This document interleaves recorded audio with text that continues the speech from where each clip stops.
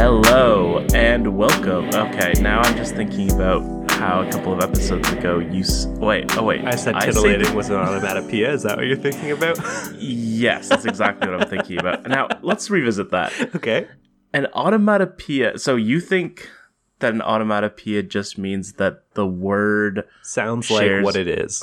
Right, but titillating doesn't really have a sound. So like an example of onomatopoeia is bang. Uh-huh. Or hiss. Right. Kind of. What? You don't think hiss is onomatopoeic? Sure. Yeah. Sure. Now, let's go back to titillating for a moment. It's mostly that it has the word tit in it. Right. Uh-huh. And that's it. That's, I mean, the elating part is certainly... Yeah, I'm freaking elated. Is that what you're saying? I guess. Okay. Just, you're the one saying all these things on the record. Why don't you go ahead and introduce this podcast? Yes, of course, it is the turmeric 12. Oh. No, hold on, let me take that again. It's not a turmeric. Oh, kindergarten cop over here. It's, of course, I feel like I must have said terrific at some point. Absolutely you have. I believe. So, third episode? The 10th? The terrific. So this is, of course, the tasteful. Uh-huh. I've immediately disproven that, but the tasteful 12th episode of the comics podcast about... See, I feel like every time I think of something, and then every time I forget what I said the previous time. It's the comics podcast, and it's called Got the Runs. Yes. From now on, let's just call it the comics podcast. Oh, okay, the comics podcast called Got the Runs. It's like how Comedy Bang Bang is America's podcast. This is the comics podcast. Okay. I, of course, am the notorious CHJ. Would you like to introduce yourself? I guess that makes me Davey House. What?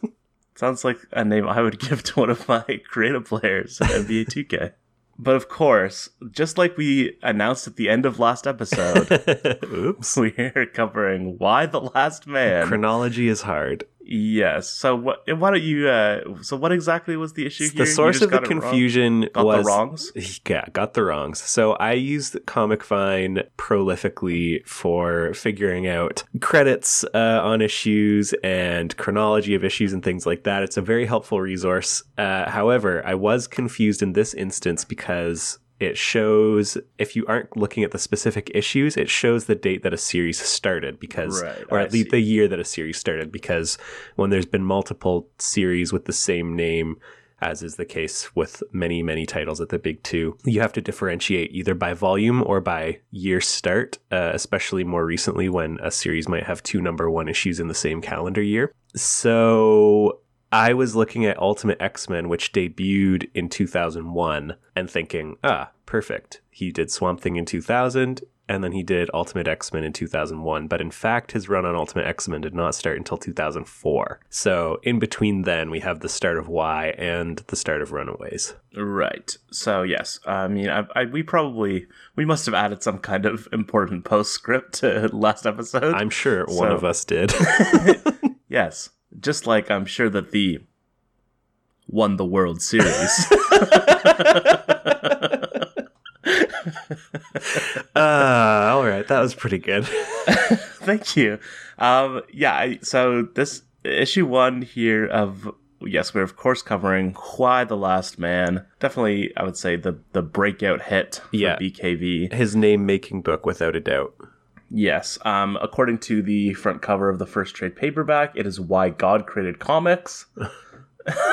Who says that? I believe it's the San Francisco Chronicle. Let me double check that. No, sorry.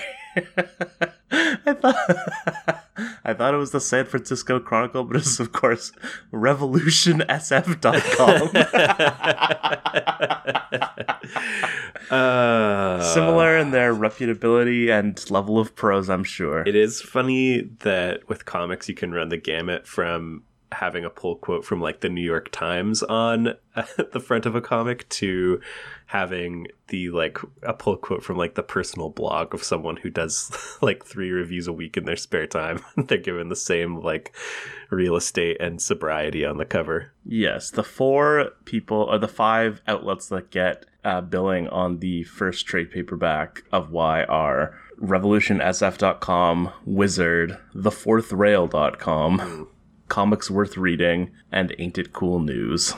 See, Ain't It Cool and Wizard are both like reputable at that time. The other two I can't say I've heard of.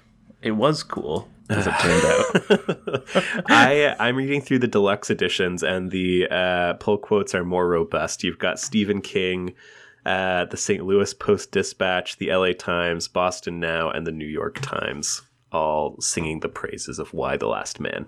Yeah, I'd imagine a comic that has had like 5 issues come out probably has not received a ton of mainstream press attention just yet. Yeah, especially an indie comic, or well, a semi-indie comic. So yeah, even on the second trade, you have BBC I says it's thought-provoking and marvelously entertaining, and Entertainment Weekly says it's a seriously funny, nuanced fable, and it gives it an A grade. Wait until they read Fables. Seriously, a fable. So I believe you've mentioned previously that you have read portions of Y before. So here's the thing, and just wait till I sneeze. We're going to leave this in. Oh, it's fading. It's gone. So here's the thing. I thought I had read some of Y the Last Man, and it's still possible that I have. I had no memory of anything I read here. So you were getting twisted and turned the whole way through. Yes, I in fact, I did get it twisted. Wow. I was like, whoa, all the men are freaking gone. It sounds like a freaking dream. Yeah, I don't know what I was conflating. In my head, like the image I have, maybe I took it from Beth at the start of the book, or maybe I have read some later trade or something like that. I'm not sure, but in my mind, it was like Yorick going around like in Australia, like he's like clambering up rocks a lot.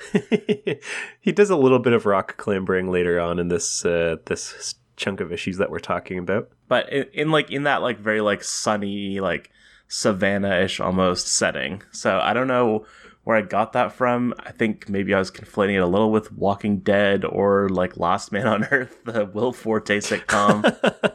No spoilers. I think you might be thinking of the last issue, but I certainly don't want to talk about that until we get there. It's possible. And I think it's very possible that I just read a random trade that was not the first trade. So the thing that surprised me right out of the gate is, so the issue number 1 is cover dated September 2002. Yeah. Never forget. Actually came out July, I believe. Right. So I don't think I had fully clocked. So like I knew intellectually that it was Vertigo, but I don't think I really like thought about that. And I don't think I realized how close this was to Swamp Thing ending. Because it's probably like 6 months? Yeah, it comes out about 6 months after Swamp Thing ended. And he was working on the development while also like in the later days of Swamp Thing, because I read a bunch of interviews with him and the artist Pia Guerra where they both talk about how after 9/11 they like tweaked the tone, because they were like, this is kind of dark to come out like right after 9/11, which as we talked about on this last Swamp Thing episode, the last issue came out in October 2001. So he had been working on this pitch probably either right after he finished on Swamp Thing, or like as Swamp Thing was wrapping up and he knew that he was going to be done on the book, he was working on this pitch. Yeah, I'd be very interested to know how much of this was like already written before 9/11, because like there's obvious parallels to be made because it's so close to 9/11, and it is about like a large scale catastrophic event that like reshapes the world order. Yeah. And is weirdly political. Mm-hmm. I mean, I guess not that weird, like having now like read some of his stuff, but the bit with the Republican senators' wives it's like, is this a commentary on something? I mean, on republicanism, perhaps, I suppose.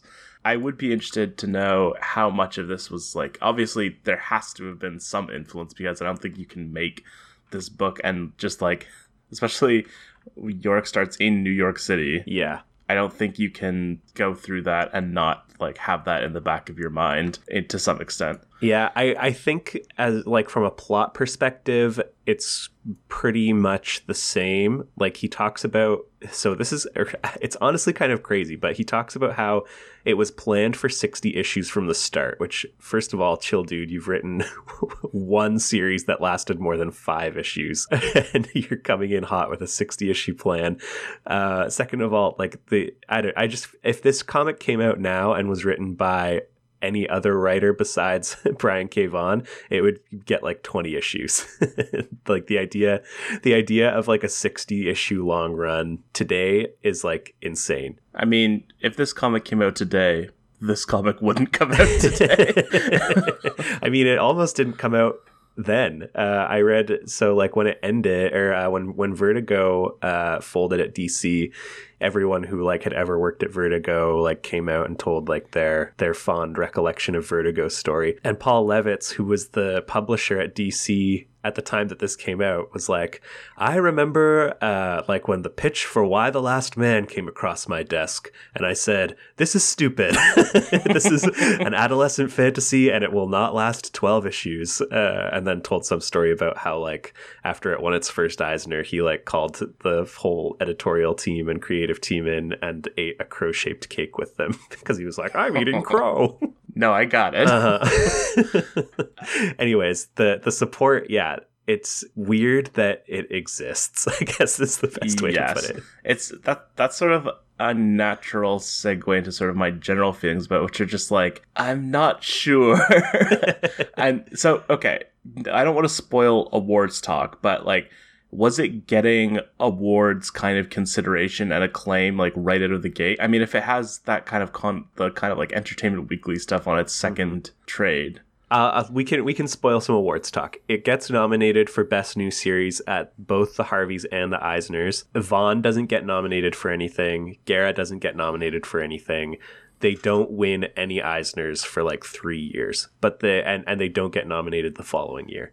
So okay, it comes out, it's like a bit of a darling, especially with kind of the early adopters. It's like a grower sales wise. Like the first issue does 15,000 and then it drops to like 12,000 with issue 2, but then it slowly climbs back up so that at issue 6 it's at 20,000 and then just grows from there basically. Right. And so in terms of quality, I mean, again, like I don't want to set things up too hard, but like, do you feel it's like it starts out like pretty strong and like maintains it? Or do you think it's like it starts out pretty good and then it gets really good at some point down the line? You don't have to get into specifics about that. Yeah, I think the first issue is like a really good first issue. Like if I was, if it came out today, if I picked up this first issue not knowing anything about the creative team or the series or anything like that, I would be in at least through the first arc. I think the first arc and especially the second arc are a little bit finding their feet, but I think that the third arc, which is One Small Step, the last one that we are covering in this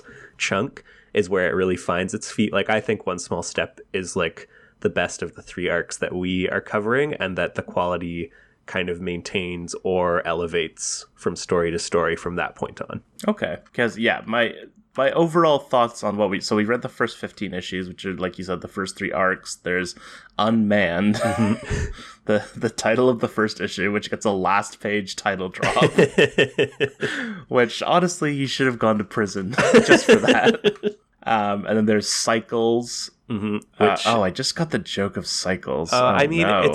It's partly a joke, but also it's like not that. Yeah, it's many. There's a lot of layers to Cycles, and I think cycles of various kinds and like the cyclical nature of life are definitely a recurring theme throughout the book. Yes, certainly. And then there's the third arc, which is One Small Step, like you said. For man, am I freaking right?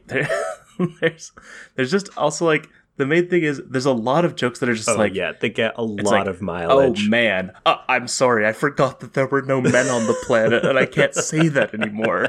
It's like, oh, they do get a lot of mileage out of all of the man talk and the general man puns. yes, and I think that's the thing. Like, that's what I mean about like this wouldn't exist nowadays, especially written by a man, because like it at a lot of times it feels like such like a bit of like a surface read of like gender politics and all that stuff. And that's why, like, I mean, like, even comic book form, like, I just think, like, people would be trashing this nowadays, I think, because it's, like, it doesn't really, like, go far beyond the surface of, like, the dynamics between men and women. Yeah, I definitely think that, while obviously, like, gender is necessarily kind of one of the forefront themes and points of exploration, it doesn't really get into it because it is ultimately still a man's story, and, like, a weirdly autobiographical one. Like there's a lot of Brian K. Vaughan in Yorick. Oh, interesting. Yeah.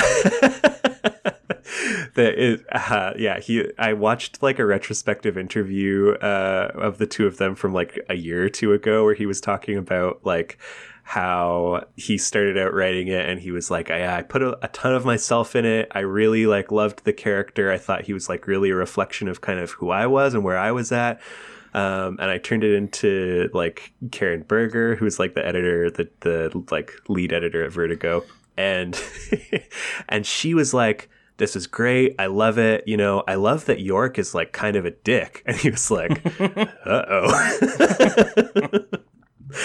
And he is kind of a dick. It's undeniable. Yes, certainly. But I mean, like, the thing, my takeoff on it was like, it does feel very adolescent fantasy in a way, but also like college aged fantasy, where it's like, he's the last man on Earth, but he doesn't even freaking want to be the last man on Earth, actually. Like, that's not even actually a cool thing. And like, yes, there are a bunch of beautiful women who like want to get with him and kiss him all the time, but also like it's very hard for him. Like, it's also a real struggle. Mm-hmm. Yeah, he's like Vaughan characterized. Thanks for doing those kisses, by the way. Yeah, no problem. Those are staying in. Vaughan characterized the like birth of the idea as like the sort of like ultimate extension of the like, what if I was the last man on Earth fantasy. Like the root of it is kind of in a fantasy, and he described like in high school liking this girl and thinking like, if I was the only girl in the only guy in high school, maybe she would go out with me then. And then recognized the kind of like prevalence of that fantasy amongst young men of a certain age, and was like, what if is that the thing? I feel like it's usually used more the other way, where it's like, I wouldn't date you if you were the last man on Earth. Yes, that's the classic expression. I have never felt that, but can't say that I have either. Yeah, I think some of Yorick's immaturity is written into it, and his journey, you know, the theme they hit pretty hard with Natalia at the end of One Small Step, where she says, like, you're a good boy, and at the end of it, you might even be an okay man. That's kind of like the whole thrust of the story. Like, we are supposed to recognize that he is still kind of a boy at this stage, and some of his immaturity and some of his more dickish qualities are part of that. And I think also there's like a certain, you know, we talked a lot in the Swamp Thing about how young Vaughan is, and he's still in his mid-20s when he's writing this. Like, he's not that much older than Yorick. He was 22 when he like conceived the idea, which was the same age as Yorick. So I think that like some of that is certainly also still part of it, and there's still a little bit of an immaturity to the writing in these earliest issues. Yes, and like, it's funny that you say that about the first, and I do like the first issue as well, but it feels so much like you can see all of like the DNA from Swamp Thing being carried over into this, because it is like an issue that establishes like 8 different plot lines at once and then sort of like works them all into the main story as it goes. Yeah, I mean, the main difference being that he has like a 60 issue roadmap and I think a better sense of how all of those things are going to interact with each other and work out.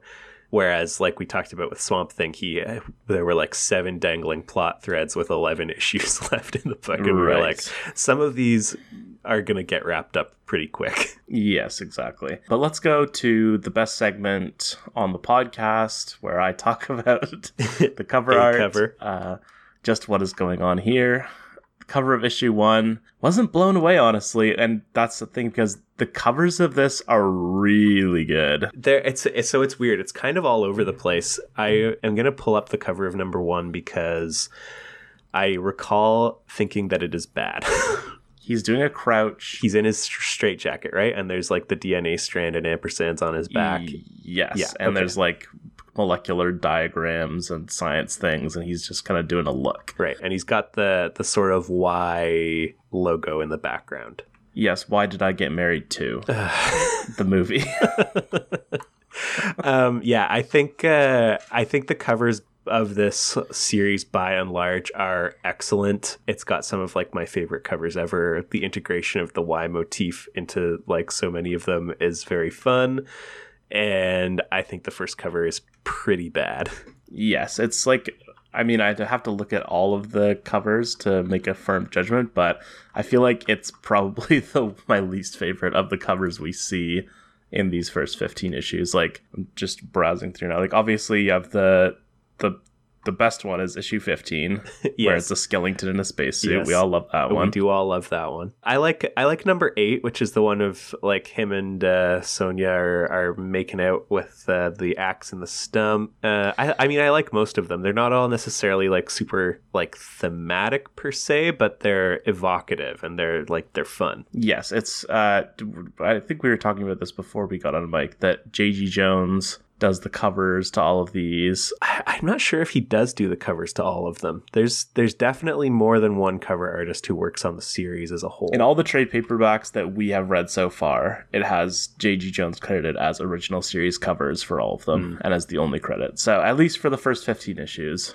there you have J.G. it. Jones does all the covers, as he did for 52 as well, which we're big fans of. No spoilers, but I mean, I guess I'll get to talk about it next episode, because the cover of issue 16 will be the first issue that we talk about, so I'll just save it for then. But just get ready for that one. That's an all-timer. It's funny that you love number 16 so much, because number 17 is my favorite cover in the series, but we'll get to it. Indeed we will. Let's go back 16 issues or so. I'll start with freaking issue 1. Let's just do that. So yeah, it's I don't feel the need to talk through these issue by issue because it's much more structured along the sort of arcs, but issue 1 I do think is, like I said, a very good and strong introductory issue that kind of brings all the major players into focus. I think does a good job of telling us kind of like who Yorick is. I do think it's a little sweaty plot-wise, like, or I guess it's not so much that the issue itself is doing a lot of like expository work, so much as that it sets up Yorick, who is like a man of many convenient coincidences for the purposes of the plot, insofar as like his mother just so happens to be a U.S. representative, which is going to come in very handy when he needs to like get access to the White House. Yes, there's a significant political connection. Yeah, and like his sister being like one of the people who survives and then is indoctrinated by the Amazons and then becomes like a trusted sort of Amazon lieutenant charged with finding this last man. Yes, there are a lot of convenient sort of collate or cross sections of all these different plot lines that Yorick just happens to be in the middle of. Also, it's so close to Friends, and he has a pet monkey. Is it? What's so close to Friends about it? Oh, you mean like time wise? Yes, chronologically. I think Friends is probably premiered Friends is probably like halfway through its run at this point, maybe a little more. Oh yeah, no, Friends started a little earlier than that, but Friends is still definitely happening at this point, and is very big, and he has a pet monkey. I don't want to do too many spoilies, but I feel that the pet monkey does make sense as we learn a bit more about Ampersand's secret origin. Interesting. Yes, and certainly like it feels less like just like he has a monkey and that's funny thing. even in these 15 issues. But in the first issue, it's very Friends. It certainly is like, what a quirky guy. He's got a monkey. He hangs upside down in his escape jacket, his straight jacket, and shares interesting facts about the life of Elvis. He's got a sister who, maybe this is my personal inexperience and naivete speaking, seems really weird to just be getting it on in the back of an ambulance, like at work, like while you're on call, like you're on and also shift. Like everyone's like very like nonchalant about it. Oh yeah, like it knows that you're there, knows what's going on, and just is like, uh-oh, there's a fire, like knock knock. Saddle up. Yeah. Are you familiar with Bringing Out the Dead, the movie? No. I think it's a Martin Scorsese movie, and it's like very recent. It's 1999. So it's Nick Cage as like a paramedic who works the graveyard shift. I'm not sure if he gets busy, but I have to imagine he does. He's something of a bad lieutenant. Port of Call, New Orleans. Yes, thank you very much. But yeah, so maybe that's the sort of vibe he's going for, like the sort of like seedy underbelly of the emergency services industry. I guess maybe. But so this issue sets up where all the main characters are at, which is to say, so Yorick, jobless. Yorick the Last Morrick. Yorick the Last Morrick. Obviously, his name is Shakespeare reference, as will be brought up many times. Yorick being the deceased friend of Hamlet's, who is described as a man of infinite jest and fancy or something like that. Obviously intended to evoke that same sense of Yorick's character as well, and he certainly lives up to it. Kind of a slacker by nature, avoidant of responsibility. Naughty by nature. The nut job too, nutty by nature. Yeah, he is in New York. He is struggling to find a job after getting an English degree that he fears will be useless, which I feel that deep in my soul. Yes, you Snapchatted me a panel of him talking about an English graduate with moderate to poor computer skills. Yes, and the gritted teeth emoji. Anyways, hold on. The Nut Job 2 has an insanely stacked cast. All right, proceed. All right, top build. As Surly, a purple squirrel, who was at first loathed by the park's animals, but is now considered a hero for defeating Raccoon in the first film. Raccoon? He's, of course, Raccoon. Raccoon. Wait, the character's name is just Raccoon? Yes, capital okay. R, Raccoon. Not like Raccoon, like W-R-E-C-K. Whoa. You just invented like 3 new letters. No, just a normal raccoon. Okay. So Surly, who's the purple squirrel, voiced by Will Arnett. Mm-hmm. Makes sense. Precious the pug, formerly owned by bank robbers, but now the park animal's loyal friend and Frankie's wife? Jeez Louise. Maya Rudolph. Mr. Fang, the Chinese accented territorial leader of a gang of white street mice who hates being called cute due to his small size and big blue eyes. Would you care to hazard a guess? Is it an Asian actor? Yes. Okay. What year is it? 2017. Oh, so it's got to be Ken Jeong. That's a great guess. But no, it's Jackie Chan. Oh. Who, like, that's wild.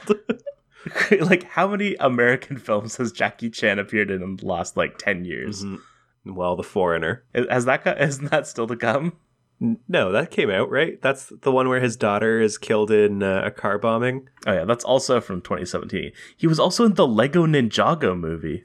As who? He's seeing here Lego Ninjago. No. Oh, he's like the Will Ferrell of you saw the Lego movie, surely? Yep. I think he's like the Will Ferrell of Lego Ninjago. Interesting. Because like he is both Mr. Liu, the mysterious owner of a relic shop. Oh, Dave Franco is Lloyd, the Green Ninja, okay, leader of a secret ninja force. Refocus here on the Nut Job 2 Nutty by Nature. Well, yeah, so Jackie Chan is Mr. Liu and then is also Master Wu. So he has a dual role in that. Andy, the female compassionate and beautiful red squirrel, is Katherine Heigl, who I don't recall being in a movie in recent memory. She's currently starring on Firefly Lane. Yes, she is. But this was, in fact, her most recent movie until this year's upcoming Fear of Rain. Oh, no, it just came out. So we just got a new Katherine Heigl movie. A fresh Heigl joint. A fresh Heigl. Fear of Rain. Terrible title. Oh, man, the main character is named Rain? Okay. Oh, no. Once again, refocus on the Nutjob 2 Nutty by Nature. Mayor Percival J. Muldoon. The unscrupulous mayor of Oakton City. I believe he's a human. Bobby Moynihan. Wow. And speaking of Bobbies, we got Bobby Cannavale as Frankie, who is Maya Rudolph's husband.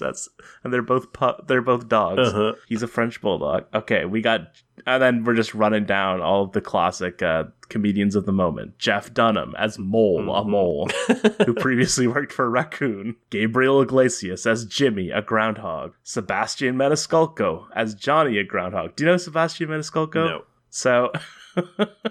This might be a mildly offensive impression, but my impression of Sebastian Maniscalco's comedy, he is an Italian man, if you didn't guess by... his name? Yes, his name. He had a supporting role in Green Book, so that's sort of his vibe. And then so this is my impression of Sebastian Maniscalco's comedy. Aren't you embarrassed about your behavior? That's sort of his vibe. Got it. I'm glad that got a laugh. I was worried. He's a somewhat old-fashioned Italian man who doesn't understand. But he's also like, I guess he's in his 40s, but like he plays young. But then it's also just like, I see people doing these things that I'm like, aren't you embarrassed? It's got a bit of a De Niro vibe. Well, he was in The Irishman. Oh well, there you go. He played Joe Gallo, the mobster. Oh boy. I believe, spoilers for The Irishman, I believe Robert De Niro shoots him in a diner. And then Peter Stormare plays Gunther, the Swedish animal control officer. So as I was saying, despite nothing else really going on nothing else in his life, Yorick has bought a ring and proposes to Beth just as the plague, as it's commonly referred to, hits, killing everything with a Y chromosome on Earth. Yes, I didn't remember exactly how this was going to shake out in terms of all the men being gone, because what this really reminded me of, actually, especially the first page where it's sort of we begin in media res and then realize that all the men are dead, it reminded me of The Leftovers, which you have not seen, correct? Correct. Yeah, so The Leftovers is like, it's just like everyone... Not everyone, but some small percent of the population, I think 1%, disappears very abruptly. And so I was like, is that going to happen? Are they all going to die? And as it turns out, they all sort of cough up blood. Yep. And die. They die of unknown causes other than coughing up blood. Weirdly, yes, they all have blooditis. The telephones go out of commission instantly. I was confused by that, I have to admit. Yeah, he's on the phone with Beth. He says, "Will you marry me?" Like sat phone, right? Yeah, well, she's on her sat phone, but he's just on like a normal phone.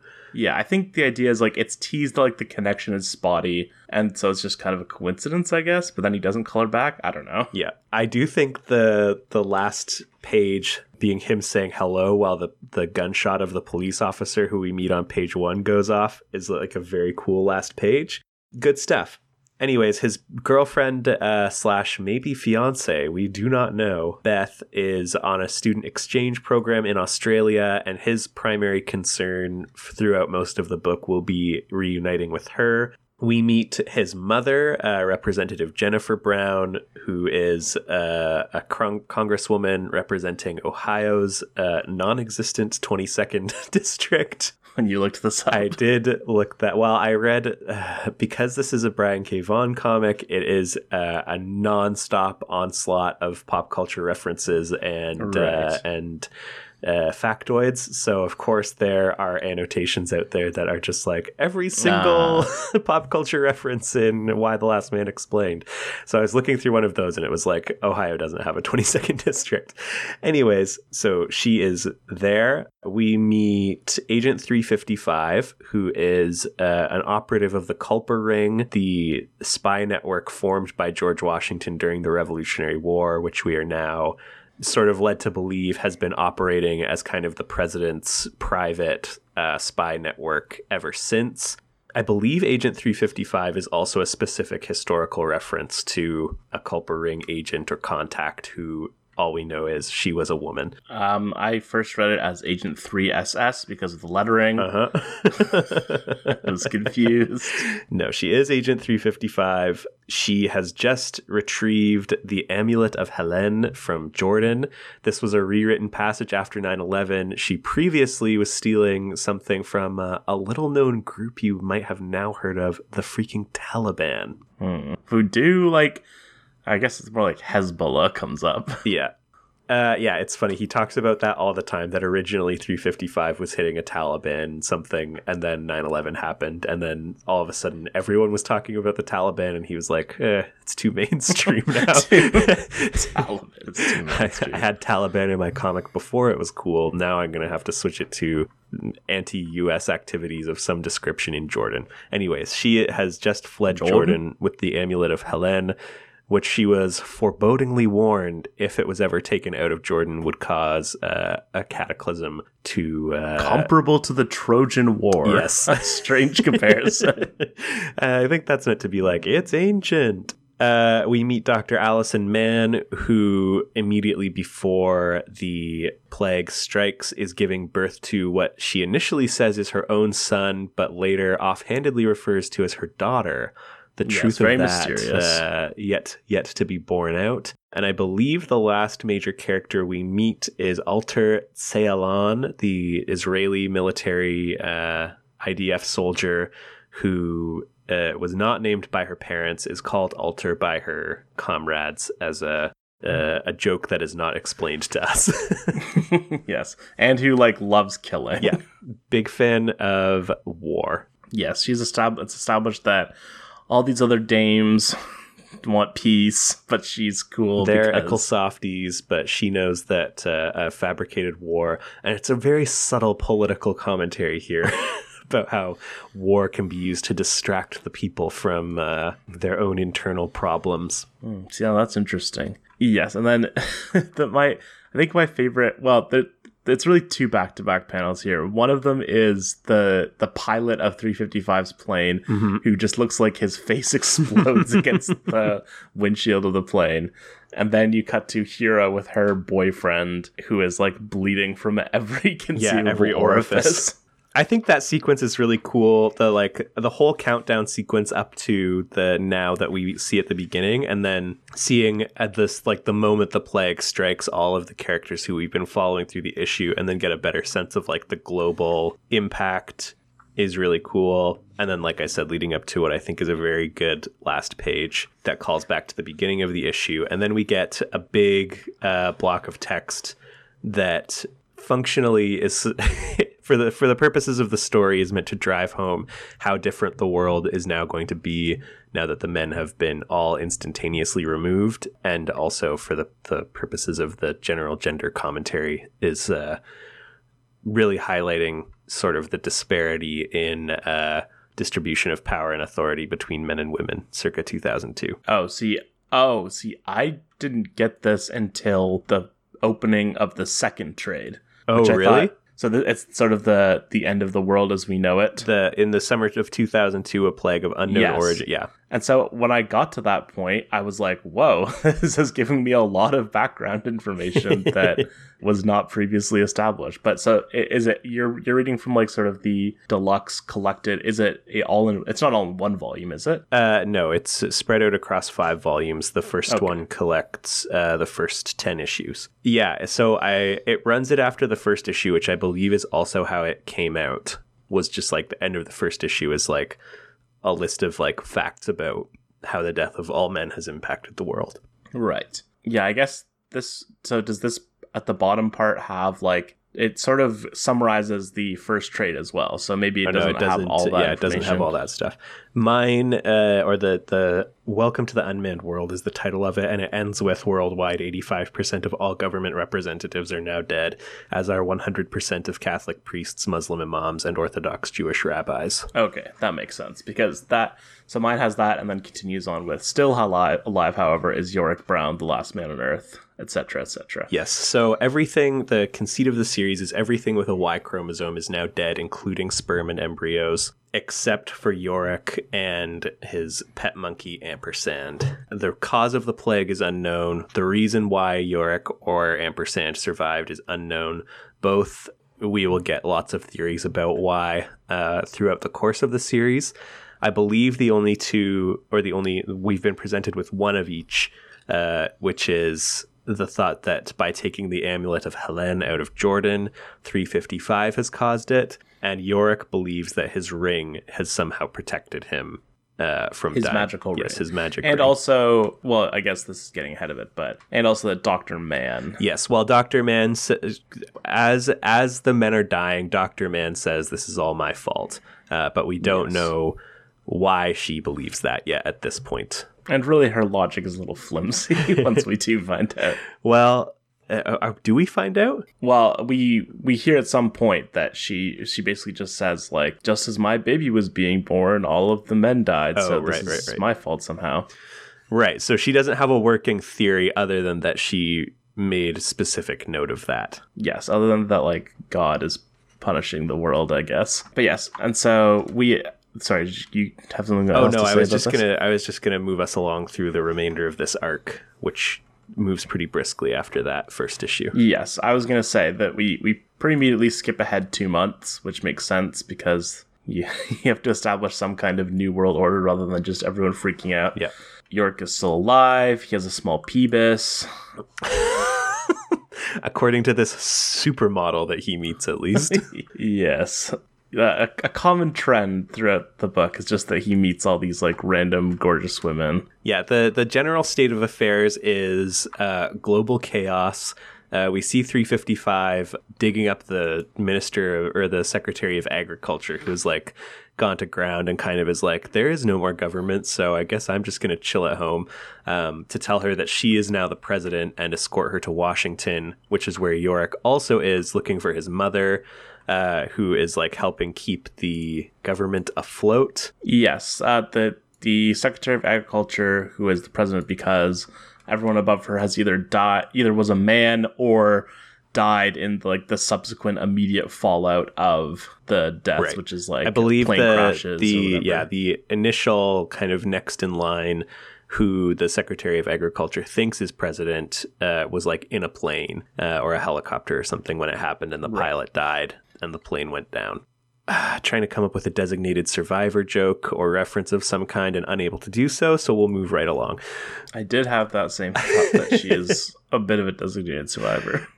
So Yorick is able to eventually make his way to the White House and reconnect with his mother, who wants him to go in search of Dr. Man, who is a leading expert in cloning, which previously she'd been politically opposed to, but now recognizes as kind of the only way that they're going to be able to repopulate the Earth. Yes, the important designation, which is mentioned in the first issue, is that Yorick's mom is a Democrat, but she's very anti-abortion. That's like her big like stump issue that she votes with the Republicans on. Yes, and calls out her like party whip for doing the same with gun control, and it's all very 2002.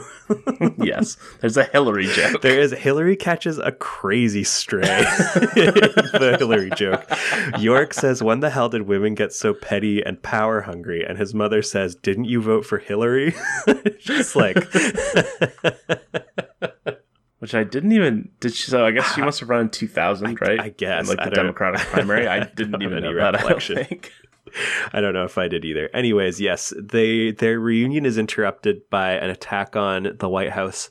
By who? Asks Yorick. Terrorists? And his mother, of course, replies with the ultimate zinger. Worse. Republicans. Although I did think to myself, like, whoa, imagine a scenario where during a global emergency, Republicans would try to attack the seat of government power. Is that good? Is that something? It's something, certainly. Yes, and also we get the idea that Yorick really wants to go to Australia, which seems highly irresponsible, as everyone tells him, but he seems very dead set on this. Yes, he wants his sweet Bethy. Yeah, this stuff is all quite bizarre feeling. Like the whole White House segment is very weird. The Republican attackers, who are all the wives of congressmen who want to inherit their husbands' seats, murder a Secret Service agent by accident. And then the president shows up with 355 to defuse the conflict shortly after that. And the whole fallout of it is very bizarre, considering they have this conversation standing over the body of a Secret Service agent and the civilian who just accidentally murdered her. And the exchange is bizarre. Like, they're advocating for like a new constitution. They're realizing that the Secretary of Agriculture is now the president. It's just a very like weird series of events when you consider that like these two parties recently exchanged gunfire, resulting in 2 deaths. The emotions seem running like relatively cool, all things considered. Yeah, like considering that on one page we witness 2 deaths, and then 3 pages later you have Jennifer Brown being like, "Oh, that's my son Yorick," while like face palming because he's just made his grand entry. Which is a good bit, to be fair. It is a good bit. But yes, they are able to defuse the situation in spite of the 2 very recently occurred murders that everyone forgets about relatively quickly. And Agent 355 is tasked with escorting Yorick to go and meet Dr. Mann. Meanwhile, a mysterious party, we'll call her Madam Director for the purposes of concealing her identity. It is just Madam Director. It's crazy that he goes right back to like there's so many wells he goes directly back to. It's just the crazy whole that book one is like of them... it's just like a sort of a better version of a lot of Swamp Thing. Yeah, we will eventually learn that this person is Yorick's mother, Representative Jennifer Brown. But at the time, and I thought it's the president. No, it's his mom. Oh, right. Yes, sorry, I knew that. But for quite a while, her identity is concealed. Anyways, she passes on intel to Alter that there is a man who is still alive and where she can find him. And also, like, I know you knew this, but like, no one ever thought it wasn't his mom. Oh, right? yeah. It's like the first time you see, like, I mean, he loves to do the same thing he would do with Madam Director, which is like show them from like the chin down.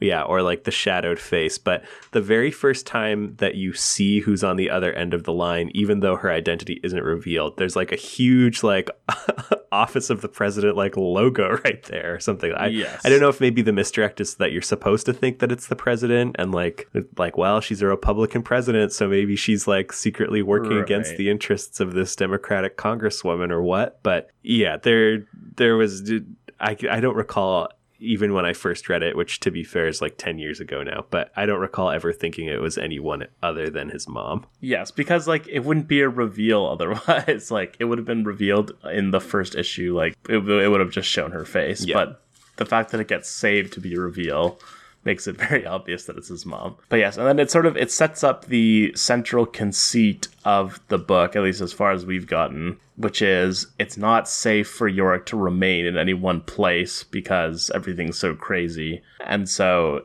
he is instead going to move around the United States with 355 as his bodyguard. On a never-ending road trip with 355 and eventually Dr. Mann as well. Yes, which is basically, again, what Swamp Thing is. Like, they're just sort of going around and then they sort of figure out a purpose and then they go to that place to do that thing. That's true. That's fair and true. Cannot deny it.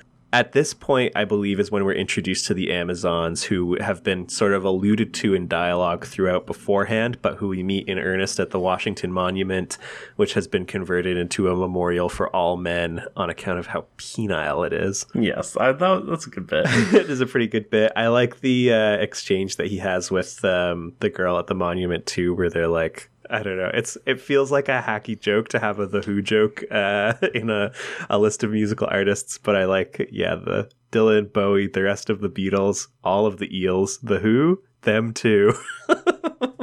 Yes, there's an Eels reference, which is a real like early 2000s comic book writer. I hate it, but I love it. The one I really hate that is also from this issue is Yorick saying, I'd have an easier time finding a fellow Three Stooges fan. Like, A, why did you bring that up? B, why do you like the Three Stooges? Of course he likes the Three Stooges. I guess so, yeah. Anyways, yes, they are attacked by Amazons who Yorick confronts for the purposes of acquiring their motorcycles, but accidentally also tips where he and 355 are headed to next. And the Amazon who overhears him takes that information back, and his sister Hero is tasked with bringing down the last man, the last oppressor. I believe he's commonly referred to by Victoria, the leader of the Amazons. Yes, so we get the reveal that Hero is with the Amazons, but she does not know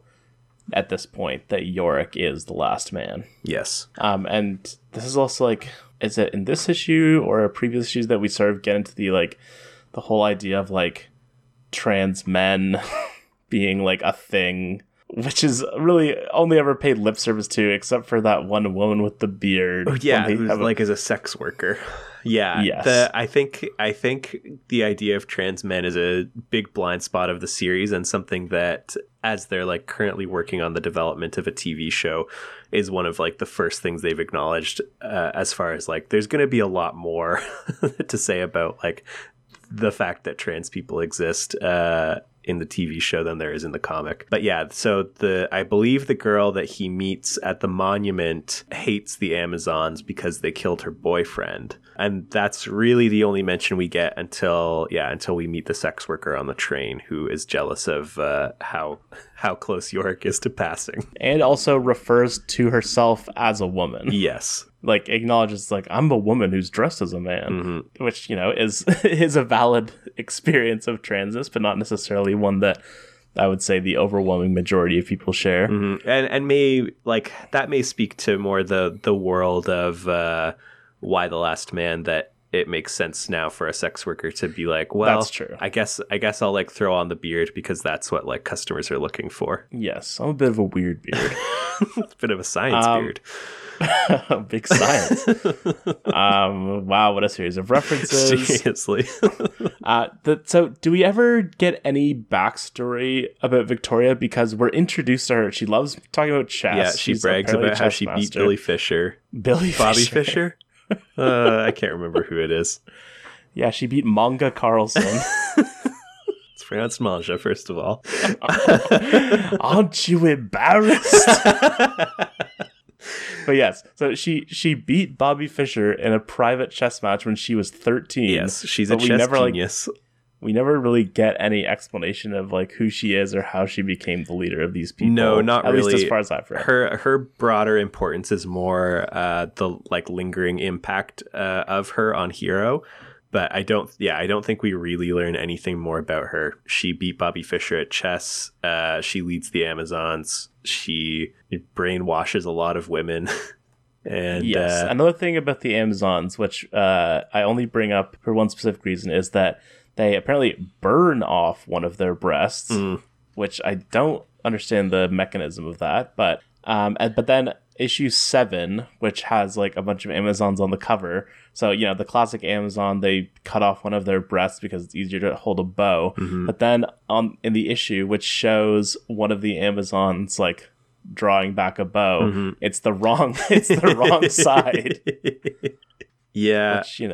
Which, I was totally SMHing, shaking my head. Yes, it happens. And then we get Brian K. Vaughan's favorite thing, which is a combination of sex and violence at the beginning of issue 5, I think, where he has this vision of Beth and she's naked, but she's also bloody. Yes, it's a very foreboding dream that he's having where she tells him not to come for her and that he knows why, but of course he doesn't know why.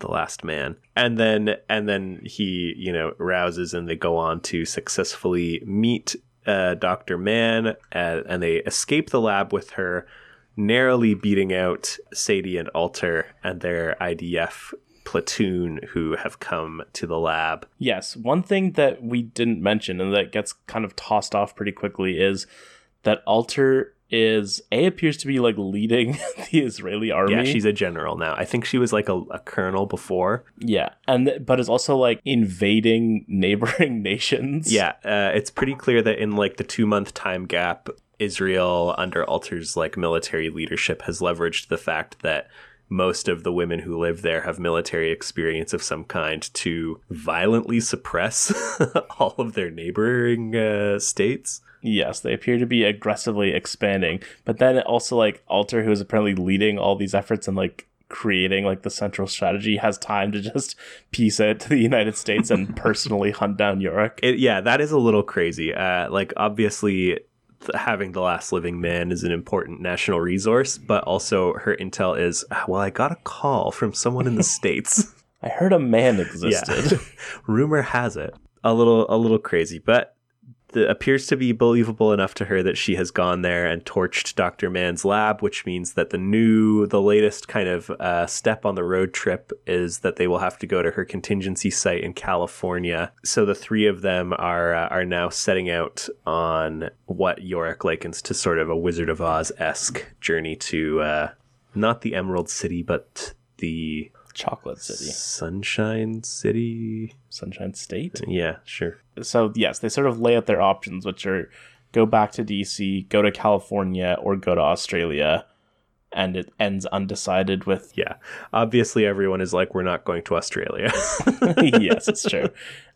Yes, but then it ends with them standing at like a Y-shaped intersection and a as they crossroads, decide. in a sense. Yes, exactly. As they decide. I like that artistic, that visual motif. I wouldn't say, as is true of much of the comic, I wouldn't say it's subtle, but it is effective. No, I like it as well. Where it's just like it is very like it's a big Y. That's what his name is. That's what kind of chromosome he has. Yes, so we get to know a little bit more about Dr. Mann throughout this issue, which launches off the Cycles storyline. Specifically, the point of interest I find most relevant is that she changed her last name from Matsumori to Mann to annoy her father, taking the name from Mann's Chinese theater. Then go walk in front of Chinese theater. I mostly brought that up to bait you into saying that exact thing. Success. But I don't... She describes it as Kishi and faux Asian. Is Mann faux Asian? Like Isn't it Grauman's? Yeah, Let's do some research here. You're right, it is. And Grauman isn't that just like a guy? Sid Grauman, who is not Asian. He is Jewish. Another group that gets brought up a lot in this book. But yeah, it's like he had like the Egyptian theater. He had all this sort of like Orientalist themed theaters. Yes, or at least like exoticist. Yeah. So yes, it is not specifically Chinese in any sense. Interesting. Other than that Mann's Chinese theater exists. We also get some crucial age talk. Dr. Mann is 31. Yorick is 22. I deduced through context clues that 355 is 25. So, whoa. Yeah. Eternal slacker Yorick in the company of some accomplished young women. Indeed. Okay, here's something that I wanted to bring up and it's something that sort of in issue 6 we get a very direct taste of is, do you think that he had really considered, Brian K. Vaughan this is, do you think that he had really considered the challenge he was presenting himself in creating a book that was going to be almost exclusively populated by women? In what sense? In the sense of like there's like the challenge that would present to him, like having to write almost entirely female characters. Right, I see. I think that it was just coming out at a time where that wasn't really a concern. Like I read an interview with Pia Guerra from like while the book was coming out and like relatively close to the start, I think from like 2004 maybe. It's funny because we're like right when the book comes out, sort of like right on the cusp of internet media really being like a thing.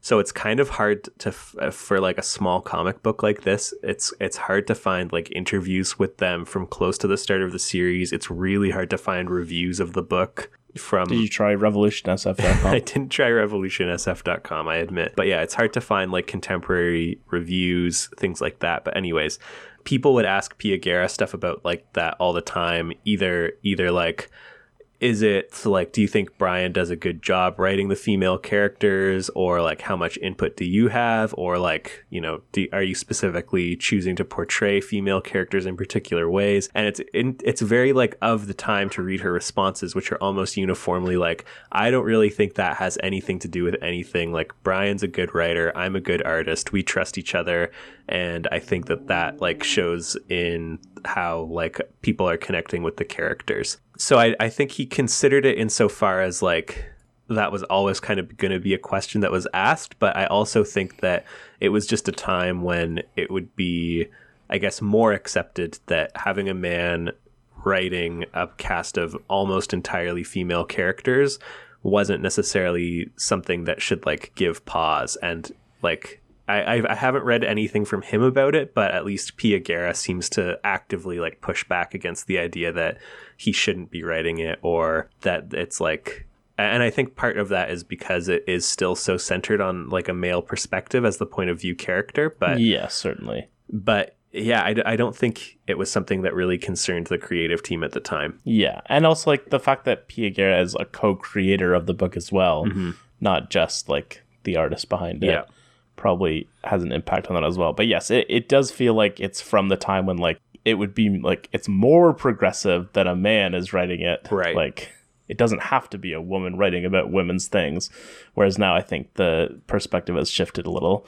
So revolutionsf.com, as recently as, so Gary Mitchell, I'm trying to find more information on Gary, see if he has a Twitter or something. But as recently as August 18th, 2020, was writing Slipped Discs, a weekly column. It's a weekly column about physical media that's being released. I like that title for a column about physical media. And it was coming out on a weekly basis up until August 18th, 2020, at which point the blog abruptly stopped. So I hope everything's okay with Gary. I'm gonna search him out.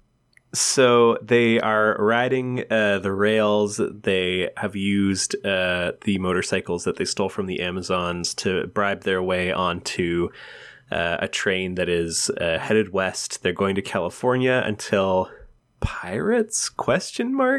Attack them on the train. Yeah, they really are pirates. There's a great throw mama from the train reference as York is thrown from the train, which necessitates Dr. Mann and 355 also getting off the train, which leaves them stranded in, as we will learn, the middle of Ohio. Brian K. Vaughan, an Ohio native, it might surprise you to learn. Yes. Well, York was, of course, born in Cleveland, as we all know. And, of course, Brian K. Vaughan is one of the 3 Cleveland Bryans of comics, the other 2 being Brian Azzarello and Brian Michael Bendis. All Bryans from Cleveland who grew up to be comics writers. I believe he himself coined that and did it like at this early stage of career because he was like, I mostly wanted people to think of me also when they thought of these 2 other better writers or like more famous writers. But now, like I'd say those guys now, are all it's on legit. the same level. Yeah. The reason that I broached that topic of conversation in the first place was because the woman who he's talking to try and get train passage when they get on this train says, "You think you're the only girl out there in search of tampons and Haagen-Dazs?" Which is cool. Reminds me, I've got some Haagen-Dazs in the freezer to eat later. Did you get my Snapchat about Vietnamese coffee ice cream last night? Yeah. I frowned at it in confusion mostly. Is Dimitri's like the evolutionary next step of Cafe Dimitri, or is it a separate thing? That's a great question. I don't know.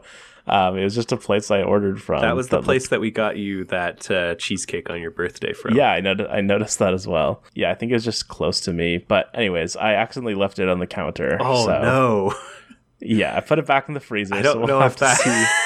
I know. I don't know. Consistency-wise, does it have stuff in it? No, it doesn't. Okay, well, that's good at least. Anyways, in this issue, we also meet Natalia for the first time, who will come to be a central player in the One Small Step arc, but who, for several appearances, will mostly be the crazy Russian woman ranting about space, which, foreshadowing. Yes, she is it feels like a very Brian K. Vaughan thing to be like, we have our central story, and then we have like a B story where we don't fully understand what's happening with the character, but like they're trying to do something and we can just assume that they're going to cross paths eventually. Yeah, well, it's funny because she's not even really like a B story. She's more like a recurring character. Yeah, she like keeps wandering into the like A and B stories for like one page to like get kicked out of somewhere because people barely understand what she's saying and think she's crazy. Did you like clue into where that was leading when you first encountered her, or like before it was like there were made people clear? in space? Yeah. Yes, I did. So we smash cut to Marysville, where Yorick's unconscious body is stumbled upon by Sonia Blade. Good joke. Yes, one of the residents of Marysville, which is just a normal town, which has no men in it. Nothing going on. No subtle allusions to anything in particular. Nope. But surprisingly is actually more sinister than it seems, as we find out that right when I was scrolling through pages, and right when I got to the page where Yorick wakes up in Sonia's house and you see his butt was when he gasped. I do like that she finds out his name from his membership card for the International Brotherhood of Magicians. We demand to be taken seriously. IBM. Indeed. Indeed you do. I absolutely despise the interaction that they have about David Bowie, mostly because I way more so despise the interaction that Yorick has with Beth in his lead up to his proposal, where... Your favorite movie is Miller's Crossing. Yeah, it's terrible. Oh my gosh. A girl that likes David Bowie and Miller's Crossing. I'm freaking out. It speaks to Yorick, like, certainly. That's the kind... Well, yes, but I also think that, like, that's a very, like, real... Like, I think that's what you're talking about, where it's, like, some of the immaturity is written in, and some of it is just, like, that's sort of who this guy is at this point. Yeah, like, some of it is, this is written or conceived by a guy aged, like, 22 to 25. Yes, and I think that, like, it's, like, a girl likes cool movies, I'm freaking out, is, like, is a sentiment that the real Brian K. Vaughan would have. Anyways, she knows the lyrics to Fame, which causes him to say a boyoyoyoing. And meanwhile, the Amazons are hot on the trail, tracking them down via motorcycles, which is another cycle. Yes, another cycle, to be sure. Yeah, so obviously he seeds very early that, something's up with Marysville. Everyone is very apprehensive when they find out that 355 is employed by the government in some capacity. What did you have any idea or any theories about what was going on before they revealed what it was? I thought, and I couldn't quite work it out because my theory didn't quite make sense, but I thought because the big clue is that Lydia, the oldest one, makes reference to that they've had plenty of experience making do without any men around. Mm-hmm. And so I thought it was something to the effect of, like, it was like a community of women where, like, they'd killed all the men or something like that. Mm-hmm. But I was like, that doesn't really make sense. Yes, I do like also that Lydia is the, like, World War II era working woman who says loose lips sink ships. Yes. And of course, shortly after this, it is revealed that the reason that there are no men, we know the reason there are no men, but the reason that they are running so smoothly is because they are all members of a women's prison, which has relocated to Marysville. Yeah, the actual facility is like a mile away, and they have just moved into, like, the town where, like, all the guards lived. The warden let them out after most of the guards had cleared out, and then also cleared out herself. This is also roughly when Hiro gets confirmation that Yorick is definitely the one who she's after, and we see sort of Victoria's... It's like a combination of, like, a weird charisma / like force of will / like just like some pretty standard brainwashing tactics to kind of walk Hiro through processing that and coming to the point where she is ready to kill him on behalf of the Amazons, convinced by a solid punch in the face, which is, never fails. Yes, and then at the same time, you already mentioned that 355 is, like, hits her head on a rock and is she's out of commission. That's a great reveal of that. It's a good panel. Yes, where it cuts, we sort of zoom out. Dr. Mann is fine and is like, it's a miracle, right? 355, and then we see 355 lying with, like, unseeing eyes, staring blankly out with her head on a rock. I did think that I was torn between they wouldn't kill her and she looks really dead. She does look very dead in that panel. But yes, so she's recovering in Marysville while Yorick and Sonia go off to chop lumber. Chop wood, am I right? Chop it up. At which point she expresses a desire to leave Marysville with him. They are macking, and then she ultimately reveals, out of a sense of guilt, I guess, kind of, that he's kissed her without knowing like the truth about her. This is when she reveals that everyone in Marysville is a convicted felon, to which he has a reasonable and rational response to. Yes, he like there's no reason for him to do this, which is why I just shook my head at it. It's like she asks him to keep it a secret, obviously, and then he immediately goes back into the house and yells with like 10 people from Marysville. They're just like, they're a bunch of crooks. Yeah, it is a funny smash cut though. It is funny, but it is like it is just like, why did you do this? Like, it was not at all necessary. It is a crazy response. His rant about how they still owe a debt to society. I guess this is like really where we see the level of immaturity, but this feels like a weird expression for like someone who we have heard voted for Hillary and Ralph Nader is like, these people owe a debt to society. Yes, it really feels like it's just like, I want someone to advance this perspective, but there aren't enough characters in the book for like me to have someone who feels this way, so it has to be Yorick. The only conscious person who is not a convicted criminal in this scene is Yorick. I guess Dr. Exactly. Man is there too, but she doesn't know about it until he blurts it out. And also, I guess we don't ever really see what her response to it is, other than she makes a joke about being in John Ashcroft's hell at some point. Yes, and she gets surprised. Yes, she is surprised. And then also in this issue, we get this little seed of something where 355 is sort of like sleep talking to Dr. Man, who is nursing her back to health, and then says, I want you, to which Dr. Man looks somewhat intrigued, I would say.